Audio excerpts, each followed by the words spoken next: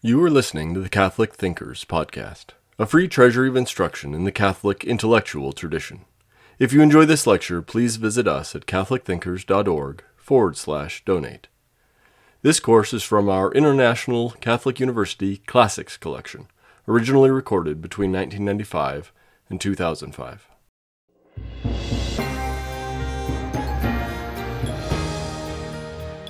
In the previous lectures, we have shown that modern science, as we know it now, has Christian roots.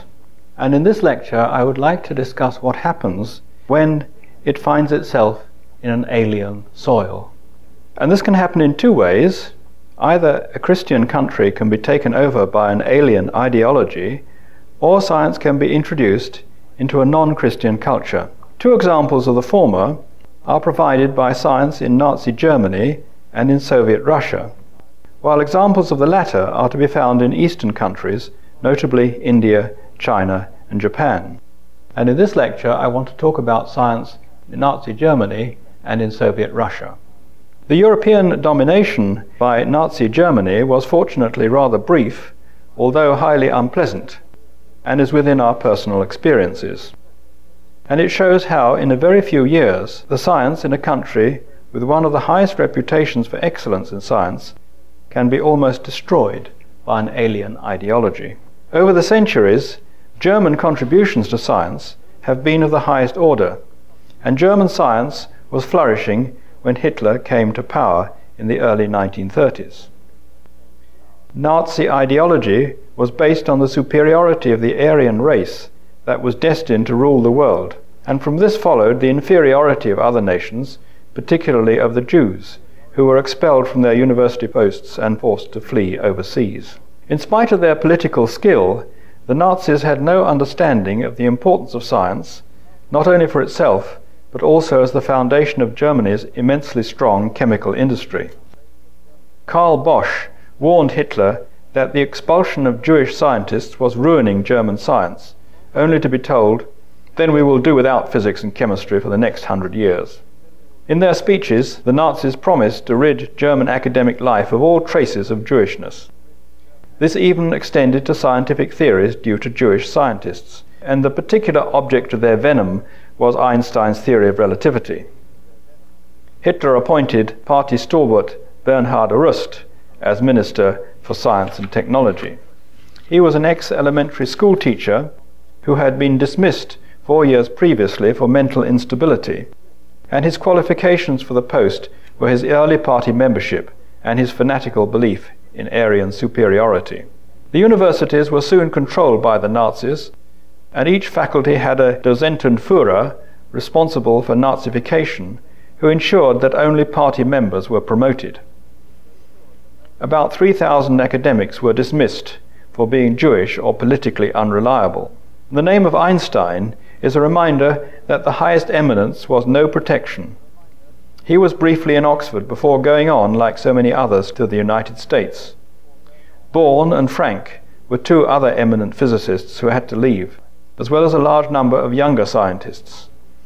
They were welcomed in Britain and the United States and made great contributions to the scientific life in those countries. Einstein went to the Institute of Advanced Studies in Princeton. Born was appointed to the chair of natural philosophy, that is physics, in Edinburgh, and Frank went on to a high position in the United States.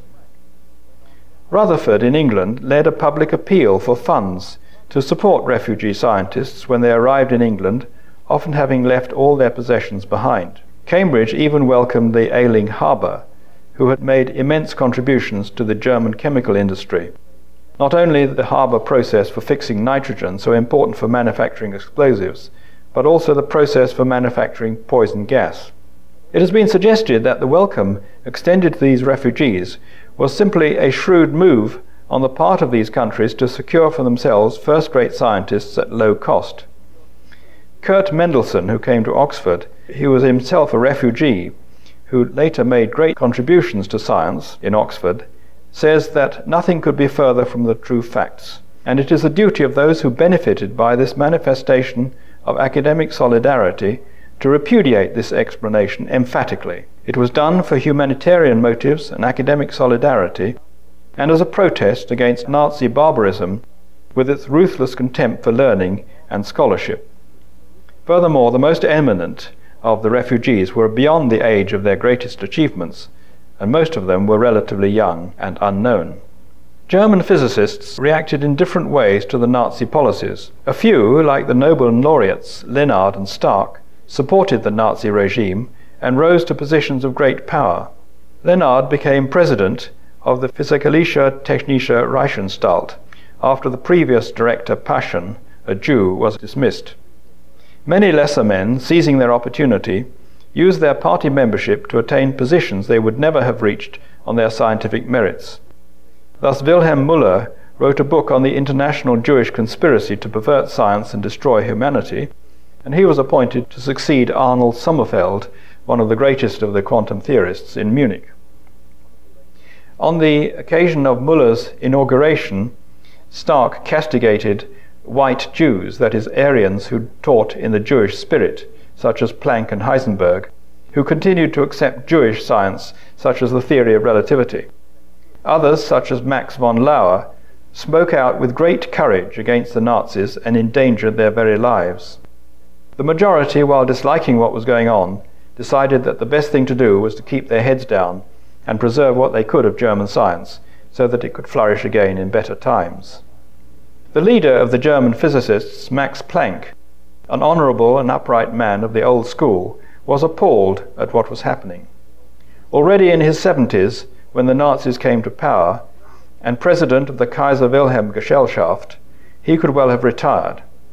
He went to see personally Hitler in 1933 in his capacity as secretary of the Prussian Academy of Sciences, and asked Hitler to reconsider his anti-Jewish policies. Predictably, he failed to make any impression on Hitler and was treated to a characteristic anti-Jewish tirade.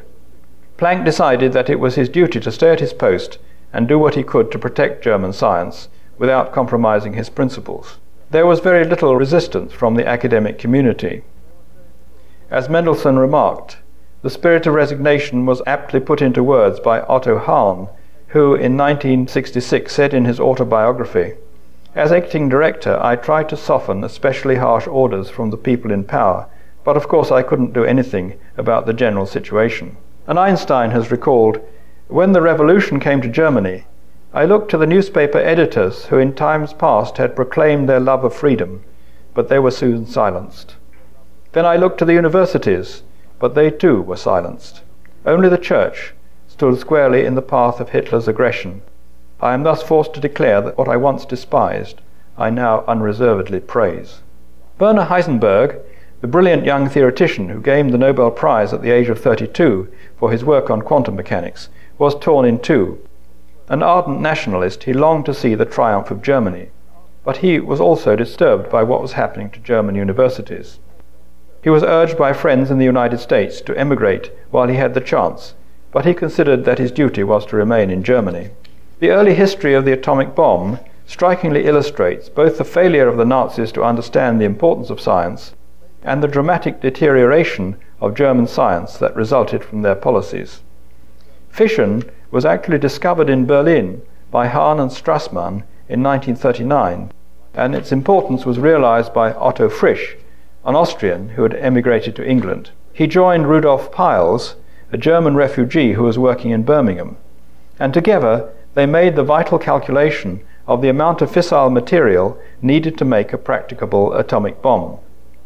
They found that it was just a few tens of kilograms, small enough to be carried by a bomber, and they immediately realized that the future of humanity was changed forever.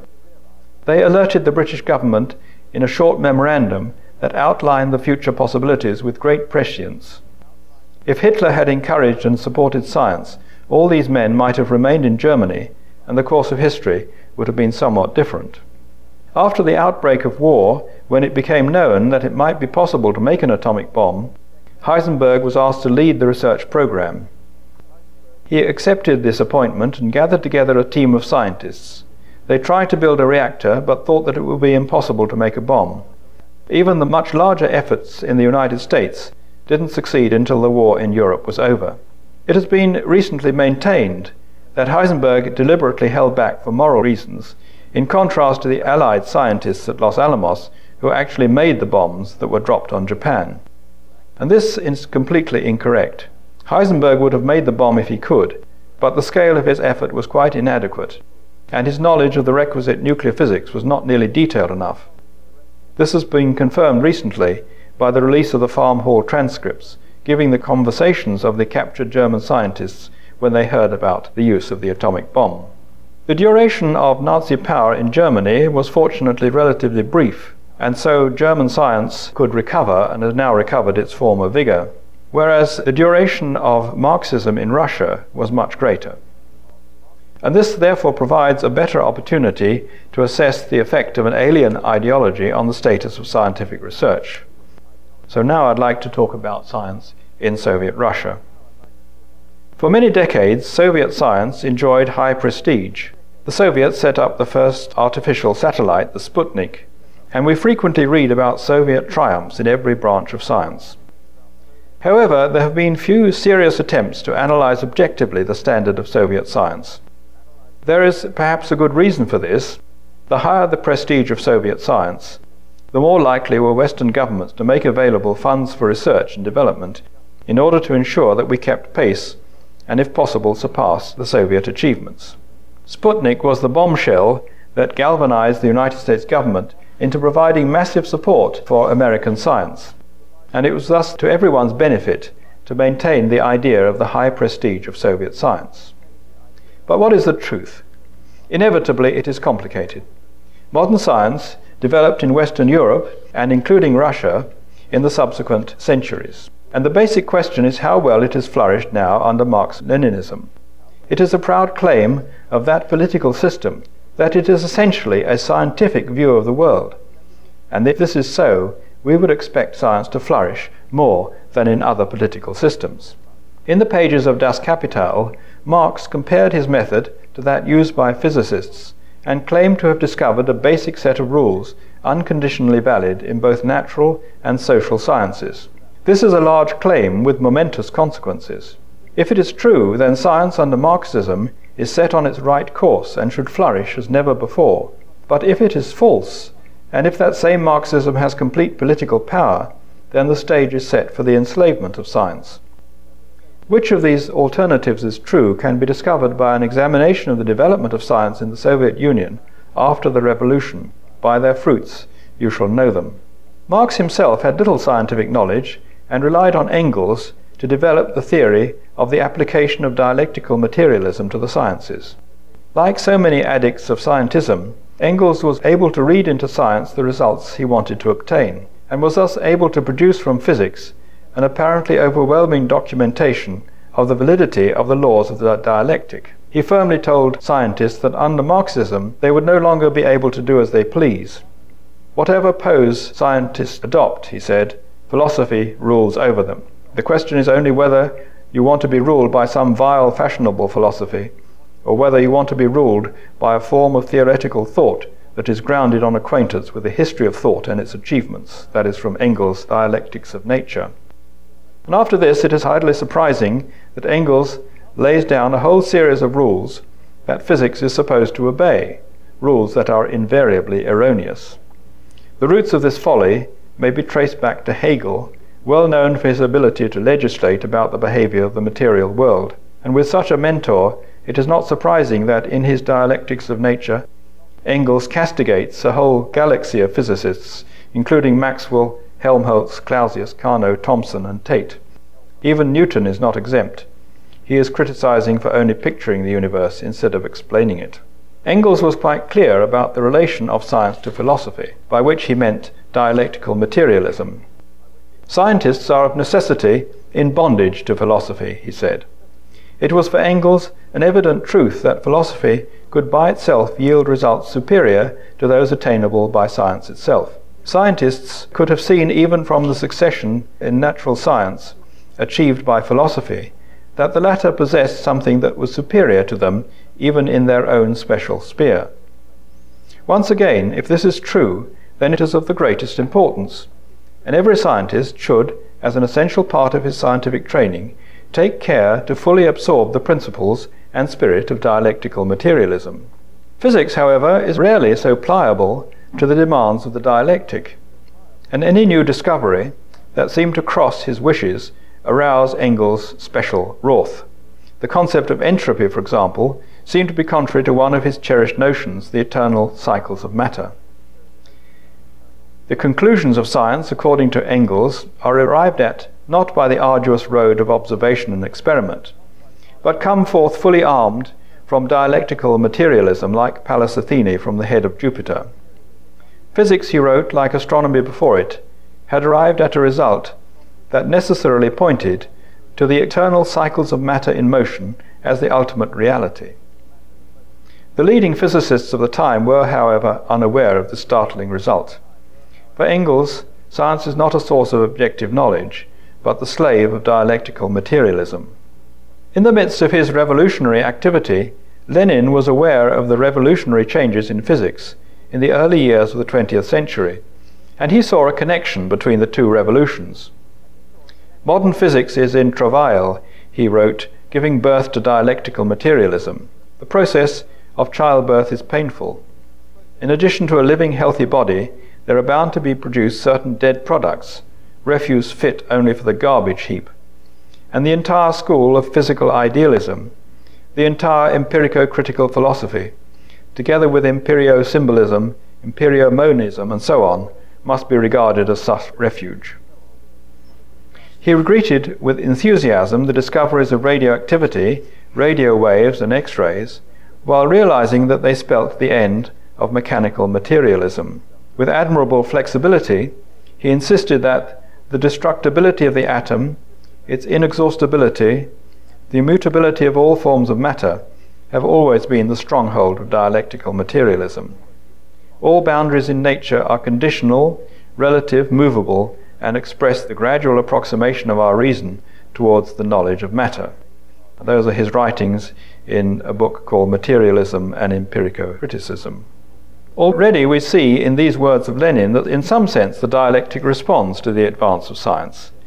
There is on the surface an inconsistency between the subservience of science to the dialectic taught by Engels and the growth of dialectical materialism out of science described by Lenin.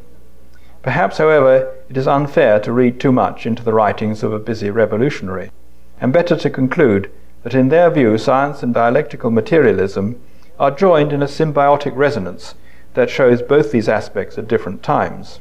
At the beginning of the Soviet Revolution, it was proclaimed that science is based on the iron rock of materialist dialectical thought, and notices to that effect appeared in the Soviet scientific journals. Scientists in Germany wrote to their Soviet colleagues saying that they were very interested to hear about this new scientific method, and would they please send someone to tell them about it. The Soviet scientists, who didn't believe it themselves, were much embarrassed by this invitation. They carried out their work much as before, in accord with the inner logic of scientific growth, paying whatever lip service to party dogma was required of them. The political pressures existed from the very beginning, but Soviet scientists learned to insulate themselves as best they could. During the 1920s, the revolutionaries were preoccupied by the crumbling economy and by internal struggles, and generally left the scientists alone.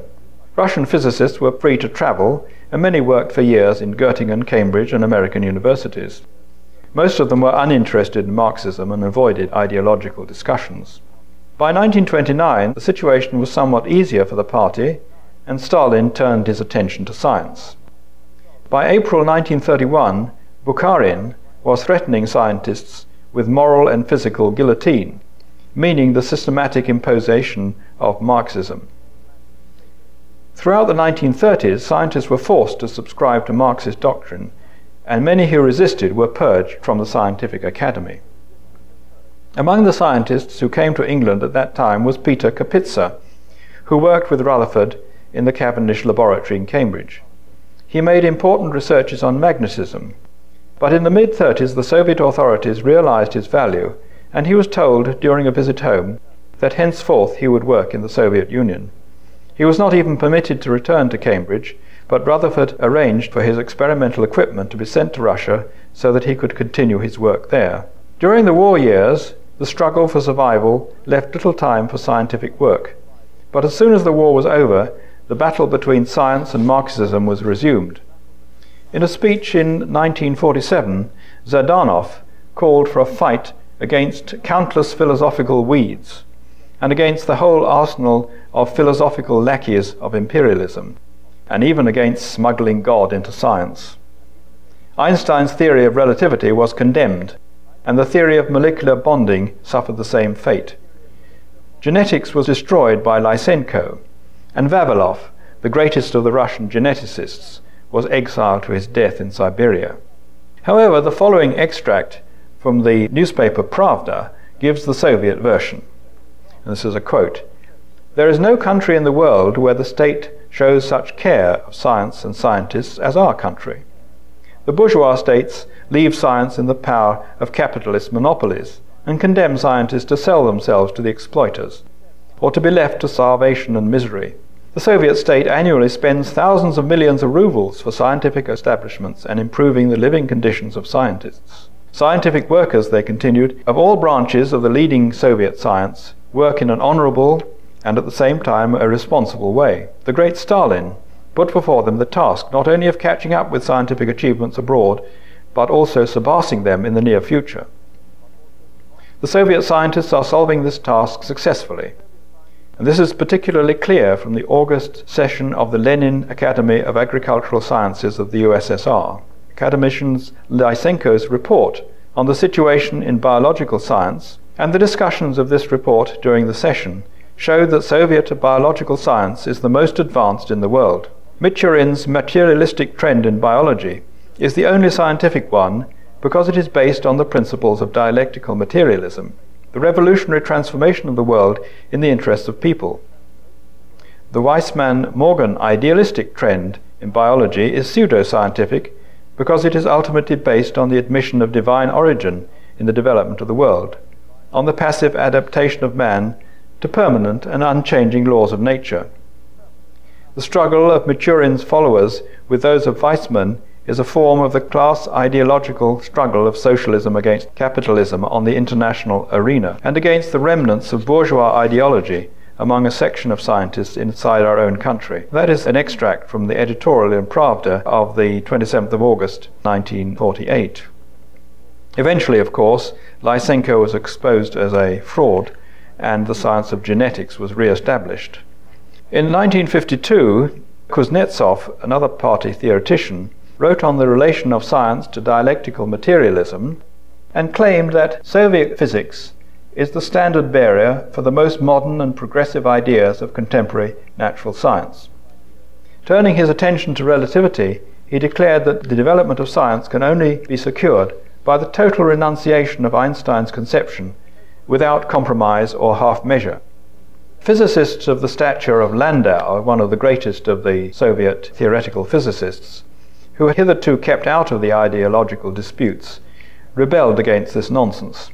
They could argue from a secure position of strength. Whatever the Marxist theoreticians may say, the real world goes on behaving according to its intrinsic nature. You may rewrite history to your heart's content, and if you control the media and the educational system, no one will stop you. But if you insist on designing a nuclear accelerator without using Einstein's equations, then on the great day when you switch it on for the first time, nothing will happen. The physicists had no difficulty in tearing to shreds the diatribes of the party theoreticians. One of them, Fock, compared Maximov's rejection of relativity to the denial of the sphericity of the Earth. Experiences such as these convinced the party that science, especially physics, because of its relation to industry, must be accorded some measure of autonomy. It was not, however, possible to allow science the freedom it needs for healthy growth. It must still be subjected to the demands of dialectical materialism. Soviet science then moved into a new phase.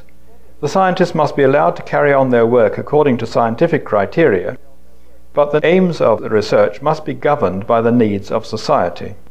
And at first sight this seems eminently reasonable. The technological applications of science are continually transforming our lives, and as society pays for scientific research, it appears very sensible to concentrate our efforts on those areas that appear to be the most likely to yield practical benefits.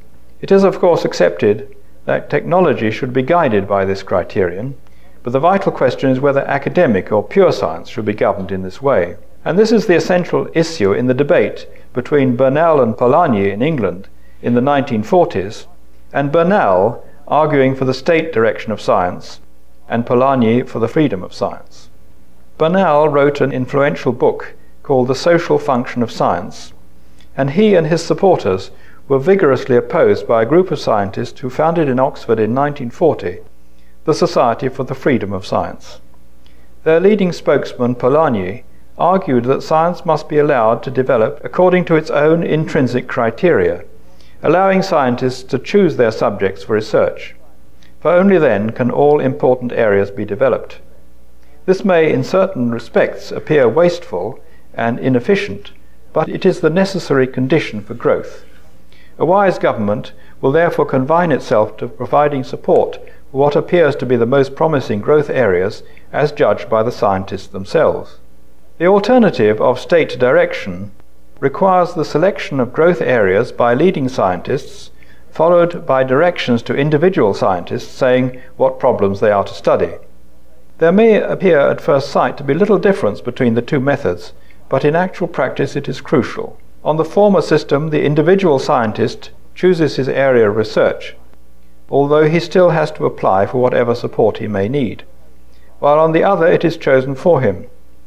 The fatal weakness of state direction is that it saps the responsibility of the individual and makes him a cog in the state machine.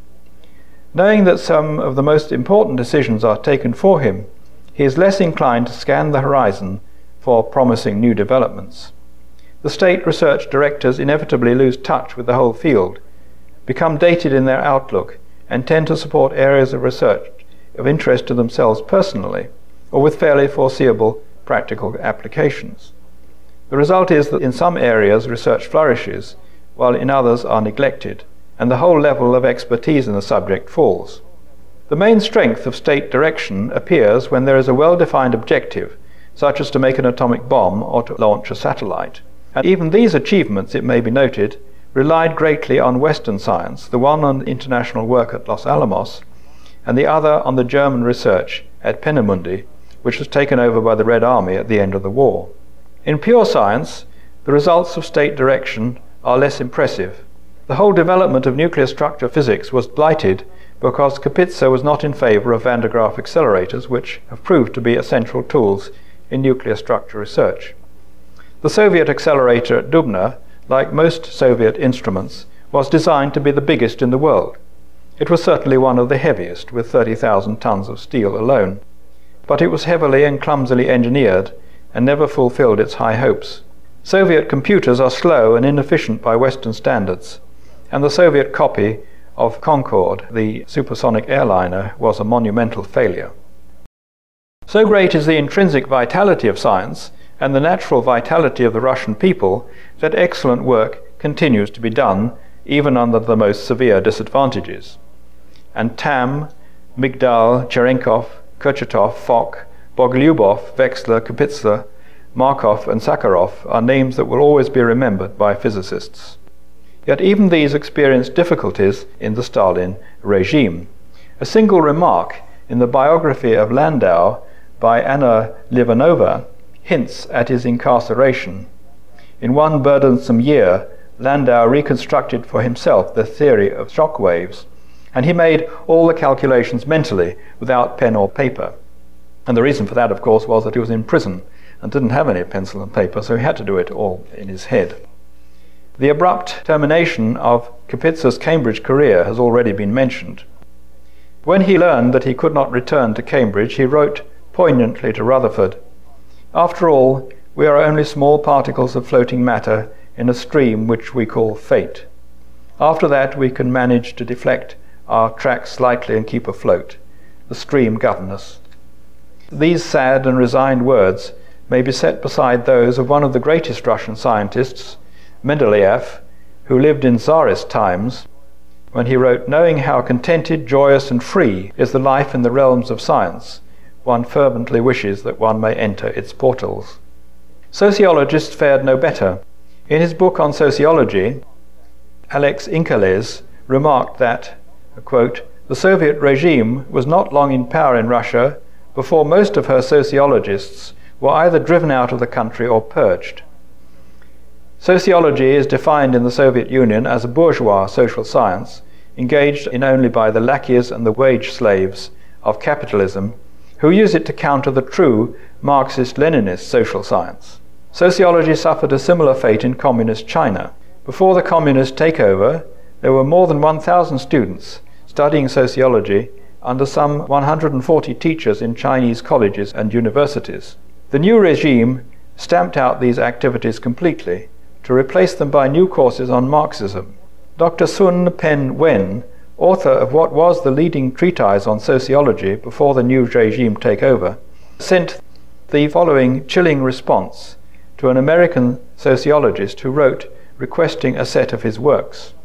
And he wrote, "I have come to understand that all my books are only good for burning, and hence I have none to send you. I have also learned that I formerly neglected to study the works of Karl Marx, which I am now doing many hours a day. Please don't write again." A purge of physiologists was set in train in 1950 when a joint session of the Academy of Science of the USSR with the Academy of Medical Science called for a unified front to defend Pavlov's materialist teachings against the reactionary assaults of men like Sherrington, Lashley, Fulton, and other Western idealist physiologists. More recently, the treatment of Sakharov has received much publicity. A distinguished scientist with many contributions to cosmology and to elementary particle physics, and also as the designer of the Soviet hydrogen bomb, he has become an outstanding spokesman for human rights and disarmament. Several years ago, he was banished without trial to Gorky and almost totally isolated. The KGB removed his notebooks and manuscripts in an attempt to stop his intellectual activity. His son's fiancée, Elizaveta Alexeyeva, was for a long time prevented from leaving the Soviet Union, and permission was finally obtained only after a hunger strike by Sakharov himself. There are many other scientists in Russia who have suffered a similar or worse fate. Yuri Orlov has been in a labor camp since 1978. Joseph Dyadkin was sent to a labor camp for making a demographic survey of persons who died in Stalin's time. Witkor Brailovsky, the organizer of the Moscow Sunday seminars, has been harassed and arrested. Vladimir Kislik has been sentenced to 3 years in a labor camp on a fabricated charge and prevented from emigrating. These and many other similar actions were taken either without trial or after trials conducted in flagrant violation of statutory procedures, such as the absence of defending counsel. In the labor camps, they suffer solitary confinement, cold and hunger, restriction of correspondence, and capricious cancellation of family visits. This is now a familiar pattern stretching back more than 50 years, one of the fruits of Marxism. One of the inevitable results is a lowering of the standards of science. The deficiencies of Soviet science are admitted even by those who are wont to praise it enthusiastically. Thus Dr. Needham says that when he visited Russia, the laboratories in 1935, the general standard of work was not quite up to the prevailing standards in Western countries or in the United States. And even Professor Bernal, prominent Marxist in England, has written of the shortcomings and backwardness of Soviet science, and elsewhere of errors and crudities of Soviet science. In his book on Science and the Planned State, Dr. Baker adds an amusing note on Soviet propaganda. And he wrote, "Those who praise Soviet science are sometimes almost pitifully anxious to make the most of small discoveries." Thus, a distinguished Soviet scientist, Dr. Peter Kapitsa, in a general survey of science and war in the USSR published in 1942, tells us that Soviet scientists are experimenting with a synthetic drug that is likely to have curative properties not inferior to those of Peruvian balsam. This is the only claim for Soviet pharmacology. Balsam of Peru is still sometimes used in the treatment of wounds. It was introduced into European medicine by Nicolas Monardes of Seville in 1560. Monardes would have been flattered if he had realized that nearly 4 centuries later the preparation of a not inferior substitute for his balsam would be used in propaganda on behalf of a large country. Meanwhile, scientists in Britain were at work on penicillin. There has been too much boosting of discoveries on the level of a substitute for balsam of Peru. That is a quotation from Dr. Baker. One should, however, in fairness, allow an opposing view to be heard, this time from a speech by Dr. Melek, head of the Central Biological Research Institute in Czechoslovakia, to the Ideological Conference of University Scientific Workers held in 1952. And he said, "There are two worlds, the world of scientific, materialistic, creative biology, which was assisting in the construction of a new world, and that of bourgeois biology, decadent, abounding in idealist superstition, and more or less openly working on behalf of the exploiting governments. In a short time," he went on, "Soviet biology has managed to create completely new conditions of life for man. On the basis of newly discovered biological laws, biology was not only regulating the heredity of plants and animals, but was also using extensively the creative capacity of microorganisms. It had multiplied crop yields and the productivity of livestock breeding, evolved new useful plants, and transformed deserts into fertile lands. It was realizing the greatest task, the fulfillment of Stalin's plan to transform nature. Imperialist biological discoveries like penicillin and streptomycin only served the profiteering interests of a limited number of concerns, not those of the broad masses. Instead of improving man's lot, science in the imperialist countries was producing the most complex weapons for his destruction." So that is Melek's speech, exalting the fables of Lysenko above the work of Fleming, Florey and Chain, which of course led to penicillin. It is, however, important not to attach too much weight to isolated incidents or to statements by particular individuals. There is no great political or religious movement without its scandals due to the ignorance and stupidity of some of its followers. The history of science in Western Europe shows many instances of the persecution of sciences and the inept handling of scientific matters, and it is easy but misleading to make an impressive catalogue of such incidents.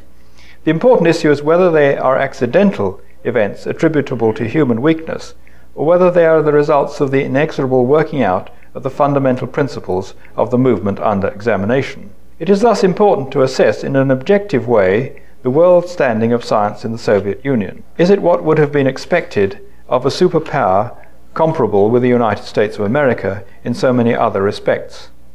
In an attempt to answer this question, John Baker, an Oxford biologist, asked 7 of his colleagues, lecturers in the departments of physical chemistry, organic chemistry, botany, zoology and physiology in Oxford, to make a list of the 24 most important discoveries made between the 2 great wars, giving no reason for his request.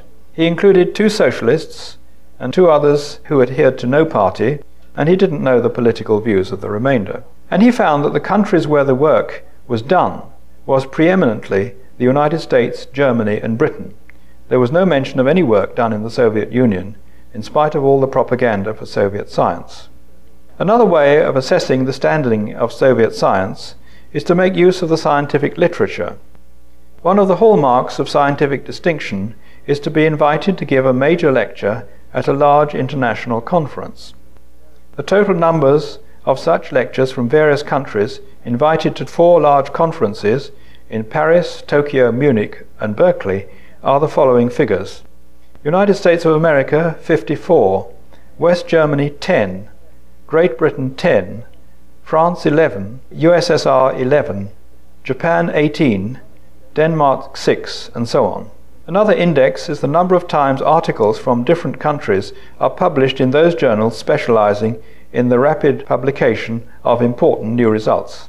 Some figures for 1982 are United States 114, West Germany 42, Great Britain 19, France 18, USSR 7, Japan 14, Denmark 6, Switzerland 22, Italy 14, Poland 6, and so on. And if these figures are now divided by the total populations of the countries concerned, the conclusion is inescapable. The quantity of first-rate science coming from the Soviet Union is among the lowest of all the countries with substantial research programs.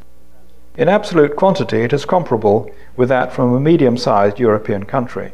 These figures may be criticized on some grounds. There is a tendency for an untypically large number of speakers to be drawn from the host country, although this is not always the case.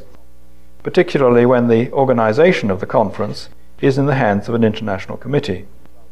None of the conferences used to obtain the above figures were held in the Soviet Union, so this may be part of the reason for the low Soviet representation. However, that is also significant in another way. Large international conferences are seldom held in the Soviet Union, mainly because of the difficulty of obtaining entry visas, and indeed the impossibility for the nationals of several important countries to go there. This indeed reduces the opportunities for the younger Russian scientists to meet scientists from other countries, and these restrictions have been chronicled in great detail by Zores Medvedev. The international journals used to obtain the above figures were published in the United States and Holland, and this again might give a bias against the Soviet scientists. They do indeed tend to publish in their own journals, but some of them do publish in the international journals used in the survey. It is thus not forbidden to do so, and indeed might well be encouraged, as it is a source of some prestige to have a paper accepted by such journals. It might possibly be said also that one of the reasons for the poor quality of Soviet science is the devastation suffered by that country during the Second World War. This would be a plausible excuse for a decade or so after the war, but not when these surveys were made. Western Germany suffered a similar devastation, and a whole generation of scientists were lost or fled into exile during the Nazi years. But now science in Germany has recovered its former strength, as is evident from the figures quoted. A revealing comment was made in Physics Today, that is an American magazine of physics, by a most respected theoretical physicist. In an editorial in Physics Today, Professor Robert Marshak, president of the American Physical Society, discussed the perils of curbing scientific freedom, and he asks, why has the Soviet Union found it necessary to rely so heavily on Western technology? Science education in the Soviet Union is a source of envy to those of us who are concerned with the crisis in our own schools. Individually, Soviet scientists are as dedicated and creative as any in the world. The Soviet government is generous in its support of basic and applied science. And yet, he went on, experimental science in the Soviet Union is scandalously bad. Much of the explanation, I believe, he said, is in the fact that the Soviets have created barriers to free communication for their own scientists, not unlike those that some would like to impose here. So this is the objective measure of the state of science in what was once one of the great superpowers of the world, a country that exalts science, that has numerous huge universities where scientific studies have high priority, that honors its scientific academicians with lavish favors, that founded science cities, that poured out ceaseless propaganda praising the excellence of its scientific achievements, that poured scorn on the decadent science of the West, that claimed to found its ideology on scientific principles and to be the one nation able to lead mankind to a glorious and scientific heaven on earth. The failure of Soviet science was indeed one of the principal factors that led to the collapse of the Soviet Union. It was simply not able to keep up technologically with the West. And this disparity was particularly notable in the field of modern electronics, especially in the fast computers that are now essential in so many areas of our lives. Unable to make their own, they made great efforts to import or smuggle computers and microchips into the Soviet Union from the West, but this proved to be quite inadequate. And so the final verdict on Marxist science is, by their fruits you will know them. And now we've finished our survey of the many questions raised by the relationship of science to belief. And in this survey we have ranged over the whole of human history, from early man to quantum mechanics. We have discussed the ideas and achievements of many scientists, philosophers, and theologians. This is a vast field, and I am only too conscious of the inadequacy of my own knowledge and understanding. The limitations of time have forced me to be very brief, to select only a few strands from the complex tapestry of human thought. What I have said is inevitably inadequate, and doubtless I have not done justice to many important aspects. Nevertheless, I hope that I have said enough to get you started on your own voyage of discovery, and that you will eventually be able to develop and correct what I have been able to tell you. So may God bless you and give you strength and inspiration to continue your studies. Thank you very much for listening. We hope you enjoyed listening to Catholic Thinkers. Please visit us at catholicthinkers.org/donate to help us keep this content free.